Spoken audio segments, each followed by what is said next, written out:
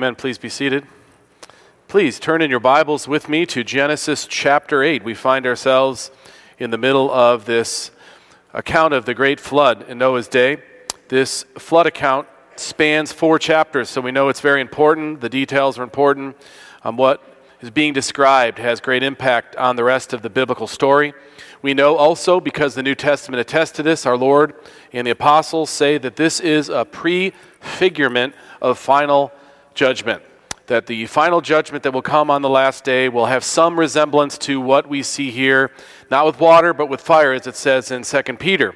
And so it's with great attention we come to the details of the passage. It's just too long to take in one sermon, so we're breaking it up into a few. We come now to chapter 8, verse 1, and here we have Noah, who has been on the ark now for 5 months now. 5 months. This is a big cargo container-like looking ship. With all due respect to the Ark Encounter in Cincinnati, that boat looks a lot nicer than the boat that I'm sure Noah actually was floating in for 5 months. Now, with all those animals and his family. Now, I don't know how many family trips you've taken, but I've taken quite a few with multiple minivans over the years. I always feel bad when we trade in the minivan because what it must look like the ark looked after everyone got off the ark. That's what those minivans are like. I remember one such trip, and this is only a 10-hour trip. So imagine a 5 months to this point trip.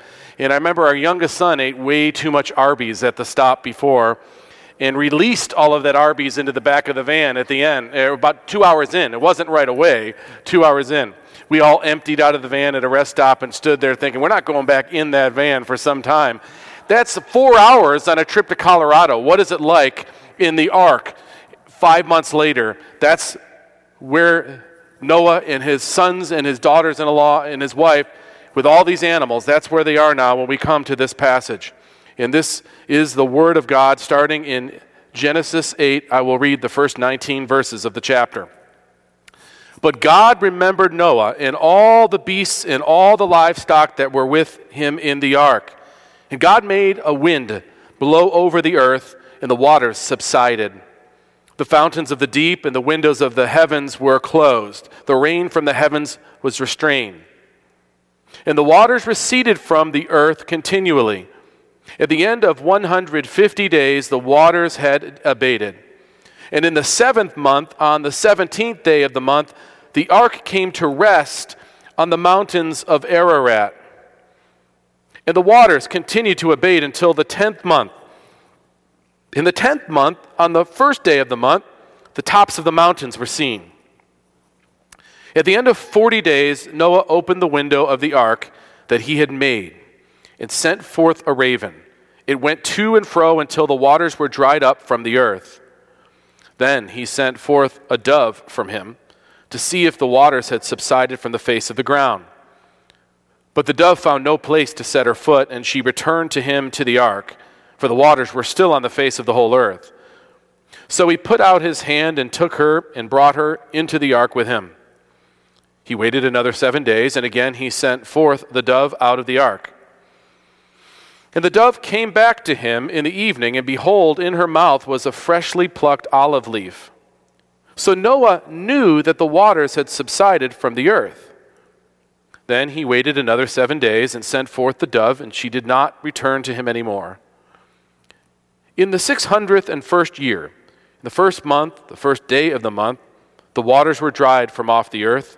And Noah removed the covering of the ark and looked, and behold, the face of the ground was dry. In the 2nd month, on the 27th day of the month, the earth had dried out. Then God said to Noah, "Go out from the ark, you and your wife and your sons wives with you. Bring out with you every living thing that is with you of all flesh, birds and animals and every creeping thing that creeps on the earth, that they may swarm on the earth and be fruitful and multiply on the earth." So Noah went out, and his sons and his wife and his sons' wives with him. Every beast, every creeping thing, every bird, everything that moves on the earth went out by families from the ark.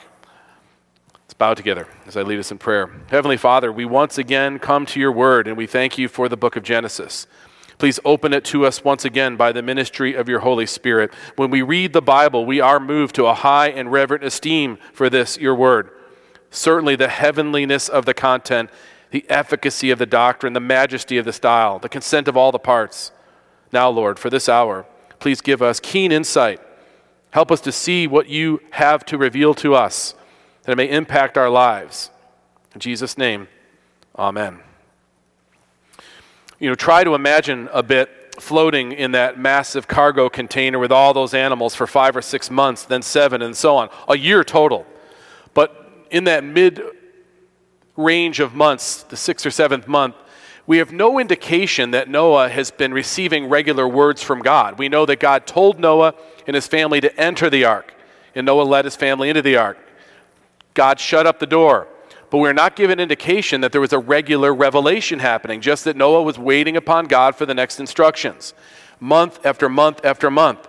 And there he is, wondering, maybe has God abandoned us? Yes, God saved us. It's amazing considering what they all witnessed, what they were delivered from. But now what's their fate going to be like as month after month goes by? There's a brilliant Scottish commentator from the 9th century who wrote what most people consider the classic commentary on Genesis. His name was Robert Candlish. Candlish was surmising a bit about Noah's train of thought in these months of waiting and wondering. Listen to what Candlish says. Far down in the unfathomable depths below lies a dead and buried world. Noah, shut in his narrow prison, seems to be abandoned to his fate. He cannot do anything to help himself. And in this universal visitation of sin, the great flood, this terrible reckoning with sinners, why should he obtain mercy? What is he, that when everyone and everything else was taken in judgment, he and his family should be left? May he not be righteously suffered to perish after all? Is he not a sinner like the rest? Does he not feel himself to be the chief of sinners? At first Noah probably felt that relief when he realized that what he had been saved from. But month after month later, still floating, maybe he felt abandoned or forgotten. And then these words in the first verse of our text ring out like so many other abruptive words where something seems to be going very bad, but God intervenes. It says, but God remembered Noah. God remembered Noah and all the beasts and all the livestock that were with him in the ark. And God made a wind blow over to start drying up the land. The ark had been their hiding place until God's righteous indignation had passed. And the Bible is full of these stories of God's righteous judgment and him delivering people. Now, when you look at these stories of judgment, your reaction could be one of two things. Many people look at it and say, that's a judgmental God that I cannot believe in.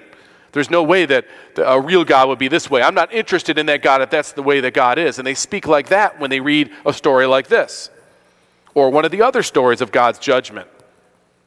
But there's another response. The other response is acknowledging, I deserve that judgment. I should have received that wrath. I deserve to perish with everyone else.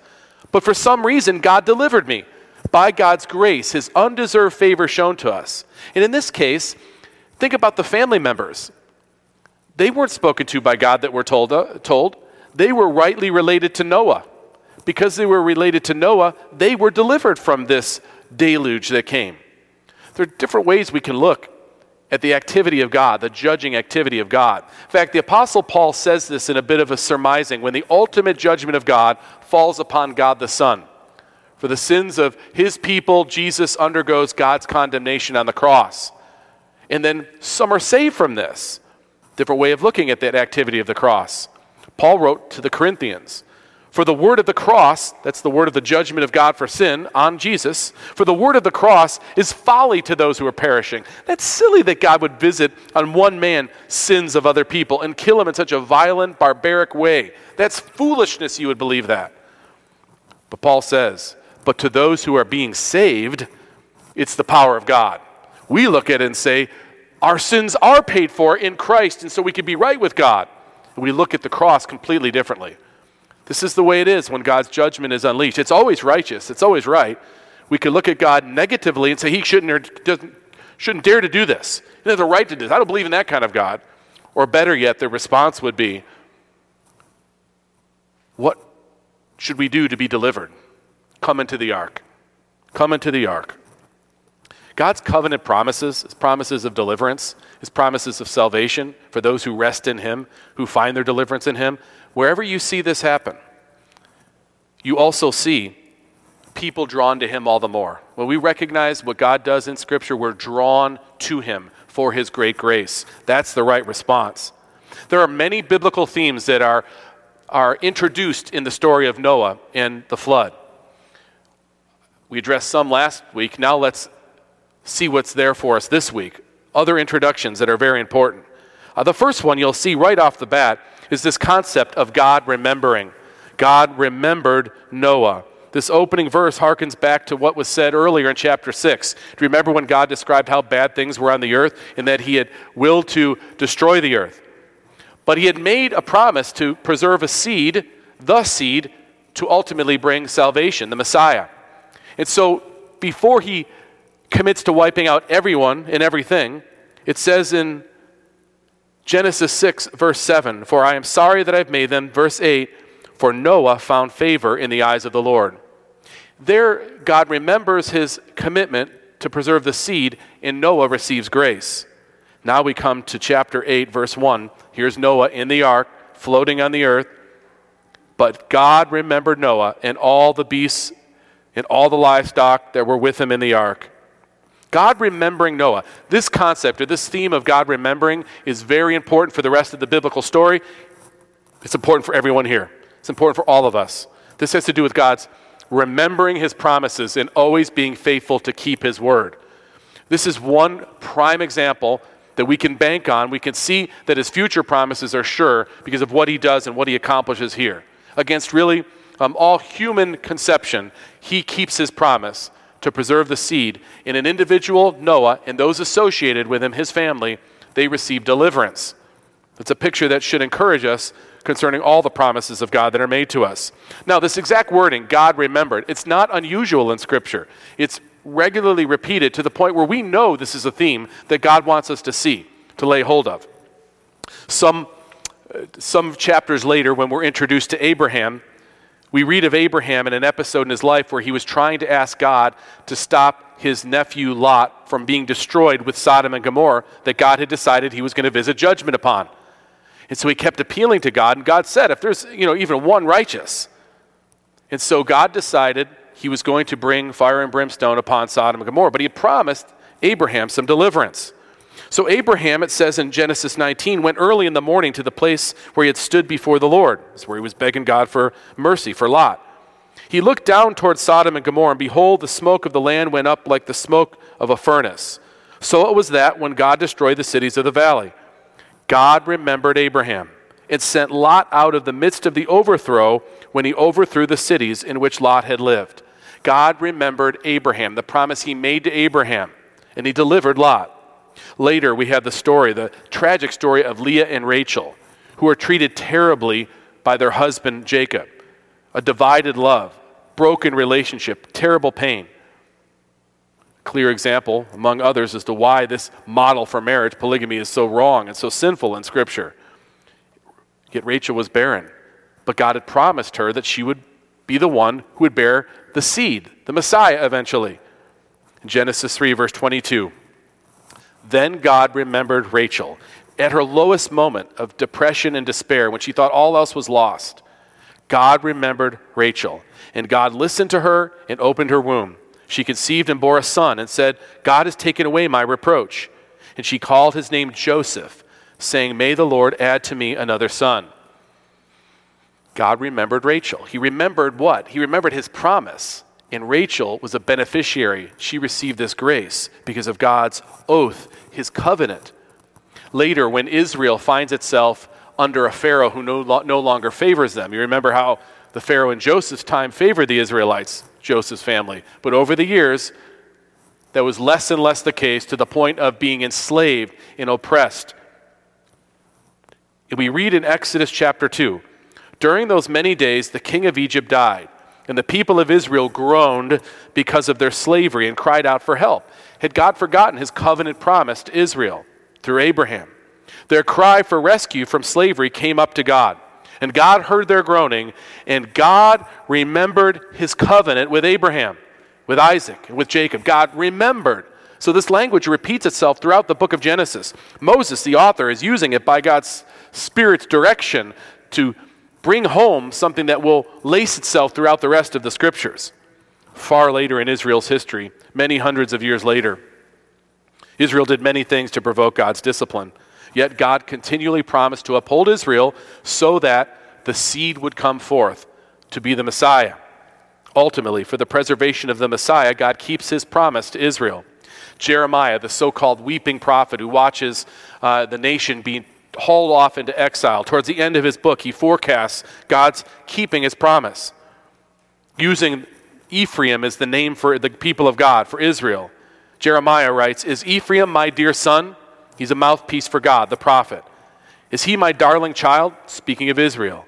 "For as often as I speak against him, I do remember him still," says God. "Therefore my heart yearns for him.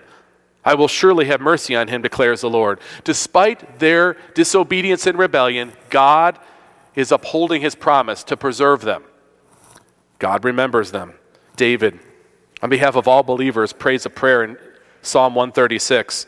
"It is he who remembered us in our low estate, for his steadfast love endures forever." His steadfast love, it's a word for grace. It's his undeserved favor that he shows to us because of his covenant commitment. Ultimately, his covenant commitment to his son, who's yet to come. But we are the beneficiaries. Just as God showed favor to Noah, his family received grace. Just as God favors his son, we are related to his son. When we are related to his son, we receive grace. God remembers his commitments. But God remembered Noah in all the beasts and all the livestock. Derek Kidner, that eminent Old Testament scholar, wrote, "When the Old Testament says that God remembered, it combines the ideas of faithful love and timely intervention." Bruce Waltke says, God shows himself to be a trustworthy covenant partner. Here's the point, brothers and sisters. You can count on the promises of God and his word to be realized for you. Not as though we'll feel that every day, but we can know it to be ultimately true. Think of how long Noah waited between God speaking. He promised certain things. Noah stayed faithful and obeyed as best he could with God's grace, and then God would speak again and assure him. God kept his promises. We can rely on God's many promises to us personally and corporately, his saving and his preserving grace in the midst of judgment even, sure to you who are believers. When God says, "Whoever believes in Christ will not perish, but have everlasting life," you can believe in him. He remembers his promise. When God says, "Trust in me with all your heart," when God says, "Lean on me with not your own understanding, but all the ways you can possibly think of me." As you think of me, God says to the believer, "I will make your path straight." You could believe this promise of God because he remembers. When God promises to never leave you or forsake you, he won't. He remembers. When Jesus said, "Don't worry about your life as such, what you'll eat or what you'll drink, about your body, what you'll wear, your house, your car, all the stuff that you're consumed with thinking of. Seek first the kingdom of God, and all this stuff, to the degree you'll need it, will be given to you." We can be sure of this. He promises this because he remembers. When God says that he'll give strength to the weary, who is not weary? Who does not find themselves to be wearied? When you grow tired, he'll renew your strength. He'll have you soar on wings like an eagle. You'll run and not grow weary. You'll walk and not be faint. He promises. He remembers. When God says his plans for you are not to harm you, but to give you hope in a future. When God says, "Don't be anxious," but in every situation, whatever the situation is, pray to him. Thank him. Present your request to him. He'll give you a peace that passes human understanding. It'll guard your heart. He'll guard your mind. God will not forget this promise to you. When God says he is your shepherd, who gives you rest, who gives you peace, who refreshes your soul, he's such a shepherd, and eventually you will dwell in his house forever. When he says it, he remembers his promises. And one of the many ways we can be sure of it is just this account with Noah, what he told Noah to do and how he kept his promises. And it just keeps going on like this throughout the scriptures, right on into today for each of us. God's remembrance of his covenant promises. It's one clear theme on display in this account. I want you to notice something else. God not only remembers, but he also restores. He recreates. He renews. This is what he does. He does it to the earth. And he does it to people too. He does it to relationships. He does it to all sorts of situations. He takes from the ruin and makes something beautiful out of it. Recreates, renews, refreshes, restores. He does this. This is what the Lord does. It's on full display here. In the second part of the first verse, he begins this restorative process of the earth. And God made a wind blow over the earth, and the waters subsided. Now there's a play on this because the same word for wind is the word for spirit that's used in the first chapter when the Spirit of God hovered over the face of the deep and he began the creative act of forming the earth and filling it. Here, the same word is used. God blew a wind over the earth and the waters subsided. He's starting to recreate now, to restore, to renew, to reset things. This is a continual theme, this renewal theme. The fountains of the deep, verse 2. And the windows of the heavens were closed, and the rain from the heavens was restrained. And the waters receded from the earth continually. So the process is starting. The waters receding back into the deep places that were formed in the earth. Under the waters as this hydrological violence was wreaked upon the earth. And now he's calling the waters back. Some probably evaporate up, and some go down. But now the earth is starting to take its new form. The waters receded from the earth continually. At the end of 150 days, the waters had abated. So now we're talking about these many months later. And in the 7th month, on the 17th day of the month, the ark came to rest on the mountains of Ararat. So the floating finally ended at least. They would still be in the ark for some time, but at least there was less tossing and movement, less seasickness, no doubt. The ups and downs of the ark had finally stopped, and the ship was now grounded. Moses identifies the resting place where we think it's somewhere in modern Turkey, but it's a massive area, so we don't know for sure. And many people still think that they're going to find the ark. My take on that, for what it's worth, is that if this huge wood structure with all these materials on it was sitting there for however long, it would not take long for people to use all that lumber and such for their own dwellings, for new places to live, and so forth. There just wasn't a lot left. It's by way of mature lumber and such. So it makes total sense it would not be there any longer. But still too much water to leave the ark by this moment when the ark rests. And the waters continue to abate, verse 5, until the 10th month. In the 10th month, on the first day of the month, the tops of the mountains were seen. No doubt the crust of the earth was moved and it buckled under the power of the flood, this hydrological pressure that happened. This catastrophe, the powers of water, really very few things could do damage like water. Fire would be the other thing, but water. There's a few of our members in the last couple months have suffered terrible floods in their houses based on small pipes that burst. I have a friend who went away on a vacation. In the laundry room, the hose that goes into his washer split, and it just started spewing water. It didn't spew it out full throttle hose, but just split the hose and started leaking out. But they were gone for just enough time to where that water filled up the whole first floor, and the floor caved in underneath the washer and the dryer. That's just a hose. That's not the earth bursting forth with water from top and from bottom when he brings together the water and just completely remakes the earth underneath it. And the mountains peek out now, and Noah can see that things are starting to abate, starting to dial back now. Verse 6, at the end of 40 days, Noah opened the window of the ark that he had made. The window. It doesn't say all the windows. The window. There may have been places to see through. I'm sure there was. But as far as a designed, engineered place, there'd be a window to open. He finally opens this window.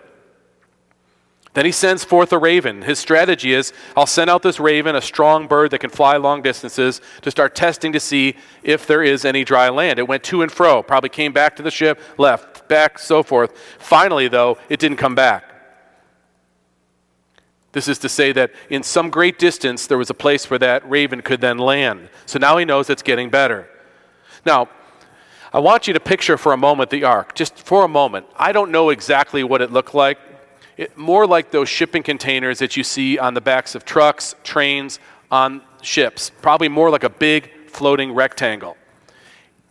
It's funny because back when we had our first son, I remember Sherry telling us we were going to decorate the nursery.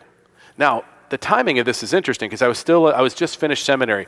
You were never smarter, wiser, or more brilliant than your first year after seminary. And so I had just been studying. In fact, Genesis was our main project for Hebrew exegesis. I could not be more... Robert Candlish didn't know as much about Genesis as I knew after studying in the Hebrew. I mean, I got a C in Hebrew, but nevertheless, I was a genius as it relates to everything related to Genesis in the Bible. And so when she mentioned this, I didn't say it out loud because this would be jerky to do this, but oh man, Noah, I know what the pictures of Noah's Ark look like on Precious Moments. This is not the Ark. And sure enough, I'd had to be quiet, worried that my son would grow up warped in his view of the Bible by seeing these pictures of a perfect boat with a little cabin on it. And there are a little donkey sticking their head out, and there's Noah with his crook walking up and down the deck like the promenade, like he could just lay out, catch some sun, get a drink, cast a line over. That's Noah's Ark in modern. Even try to Google what it looks like. The most ridiculous pictures you've ever seen. This is not the Ark of Noah's day. We're talking a big, nasty, gnarly, tar-soaked rectangle that floated, and it stunk of animals for a year. People hemmed into this thing. All the things you can imagine, and the worst picture you can imagine it. That's what the Ark looked like, and it finally rests. And what's amazing about this, Noah starts to send out birds to figure out how close the earth was to being inhabitable. In the patience he shows is the part it really resonates with me. As soon as you can get off of this thing, you're going to want to get off of this thing.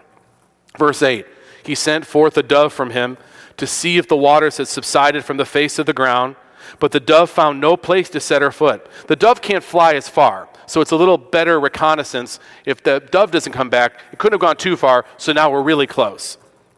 But the dove comes back, no place to set her foot. And she returned to him to the ark, for the waters were still on the face of the whole earth. So he put out his hand and took her and brought her into the ark with him. Verse 10, he waited another 7 days. I'd be like sending this thing out every day. Come on, we got to get moving on this thing. But 7 days he waits. And the 7 days, it may have significance. There might be more significance than I can recognize. But he waits 7 days, and again he set forth the dove out of the ark.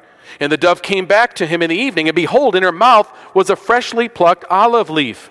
So Noah knew that the waters had subsided from the earth. This is powerful. God's judgment was over.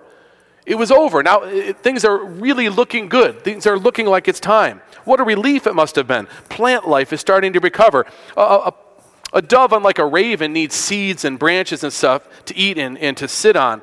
You know, a raven could fly out and eat carrion. But now this dove is showing with this olive branch that she brings back that peace had come. In fact, that's why we use the phrase, I extend an olive branch. This means judgment is over, and now this is a ceasing of hostility. I extend you an olive branch. It means we have hostility, we want to do away, I want to end that hostility. And so Noah sees the olive branch come back from the dove. Now, I don't know about you, but now we're ready to get off this boat, right? Verse 12, then he waited another 7 days and sent forth the dove. Now, if your children are saying, I got to stop, I got to go to the bathroom, what do you think it was like for Noah? We saw the olive branch, Dad. Can we get off of this boat now? That's what they're no doubt asking. She did not return any more. We have to appreciate Noah's patience. And Calvin, who I view as a very patient individual from my study of him as a person, he is even amazed by the patience of Noah. Calvin wrote, how great must have been the fortitude of the man Noah, who after the incredible weariness of a whole year, when the deluge had ceased and new life had shone forth, does not yet move a foot outside his sepulcher, he calls it a coffin, didn't set a foot outside his floating coffin without the command of God, waiting for God's command. What do you want me to do from here, God? You've rescued us. What happens next? Then verse 13, in the 601st year, the first month, first day of the month, the waters were dried off from off the earth. And Noah removed the covering of the ark and looked, and behold, the face of the ground was dry. In the second month, on the 27th day of the month, the earth had dried out. They were on the ark approximately 1 year and maybe 10 days. We don't know exactly because Moses works from an Egyptian calendar, no doubt, which throws off the exact dating a little bit. Verse 15, when God said to Noah, go out from the ark, you and your wife and your sons' wives with you. Bring out with you every living thing that is with you of all flesh, birds and animals and every creeping thing that creeps on the earth, that they may swarm on the earth and be fruitful and multiply on the earth. I hope you recognize the significance of the exact language that God used. It's the word of recreation or renewal or restoration. This is what he's speaking. He's using words that are similar to what he used in the beginning. In Genesis 1:28, God said to them, "Be fruitful and multiply and fill the earth and subdue it." Similar language now here, "Bring out with you every living thing that is with you of all flesh." No more creation ex nihilo. He's created. But now there's a repopulating, a restoring, a renewal that's happening in the same kinds of language, that they may swarm on the earth and be fruitful and multiply on the earth. The creation mandate is restated to Noah. It hasn't changed. It's still God's will to go out and spread, be fruitful, and multiply. So, verse 18, Noah went out, and his sons and his wife and his sons' wives with him. Every beast, every creeping thing, and every bird, everything that moves on the earth went out by families from the ark. The promised seed is preserved after all that trial, after all that judgment, after all that hardship. And the animals and the humans go out from the ark. Where the flood was an act of decreation, now we have recreation, a restoration, renewal. You know, a few observations that we'll say quickly. You notice that there's a reset now. After the time of wickedness, before the flood, where they were giving into marriage and polygamous marriage and all that was evil, now there's a restoration of the marital union. Man and a woman, that's marriage. And they come off the ark as a reset. I know it doesn't last long before there's aberration to it, but you see how this is upheld, the model for the family. And it's reset under the time of Noah. Lives would be shorter going forward, not immediately, although they were shorter immediately compared to just before the flood. And then after time, even shorter than that.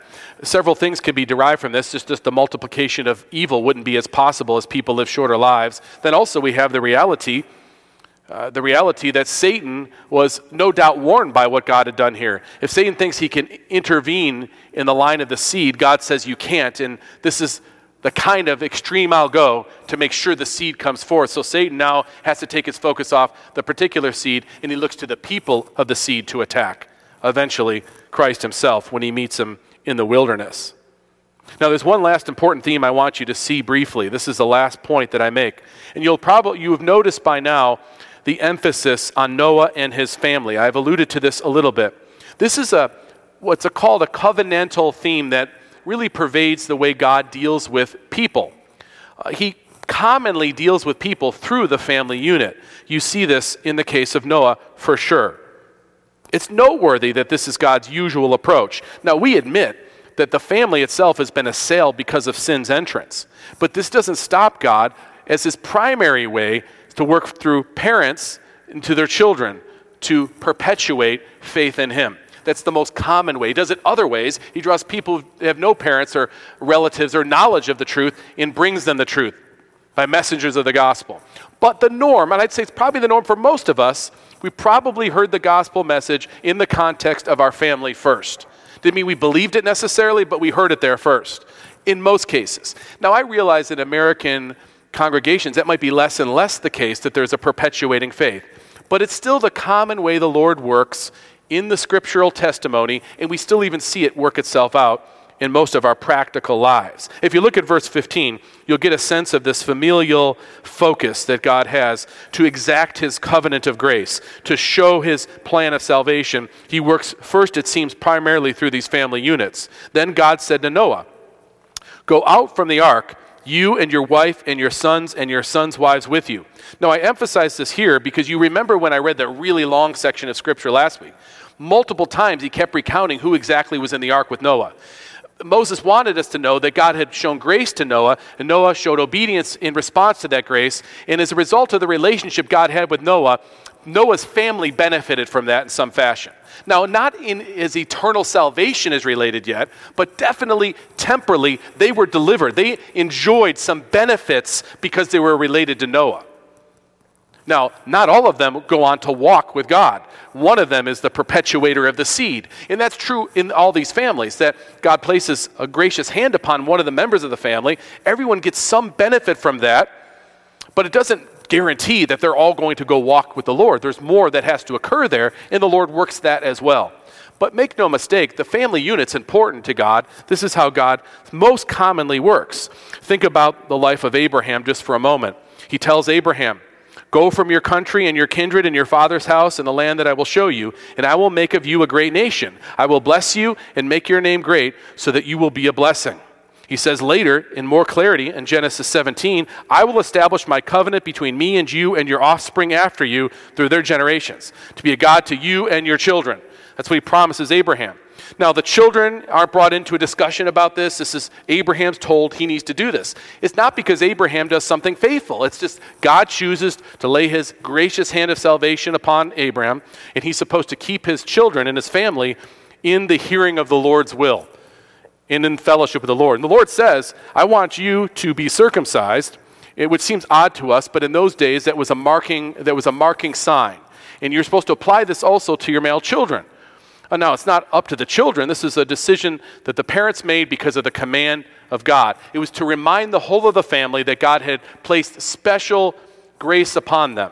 And it's true, every member of the family had to lay hold of God's Savior, Old Testament looking forward to the seed who would come, us looking back.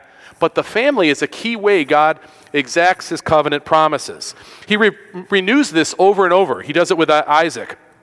"I will establish the oath that I swore to Abraham your father," he says to Isaac.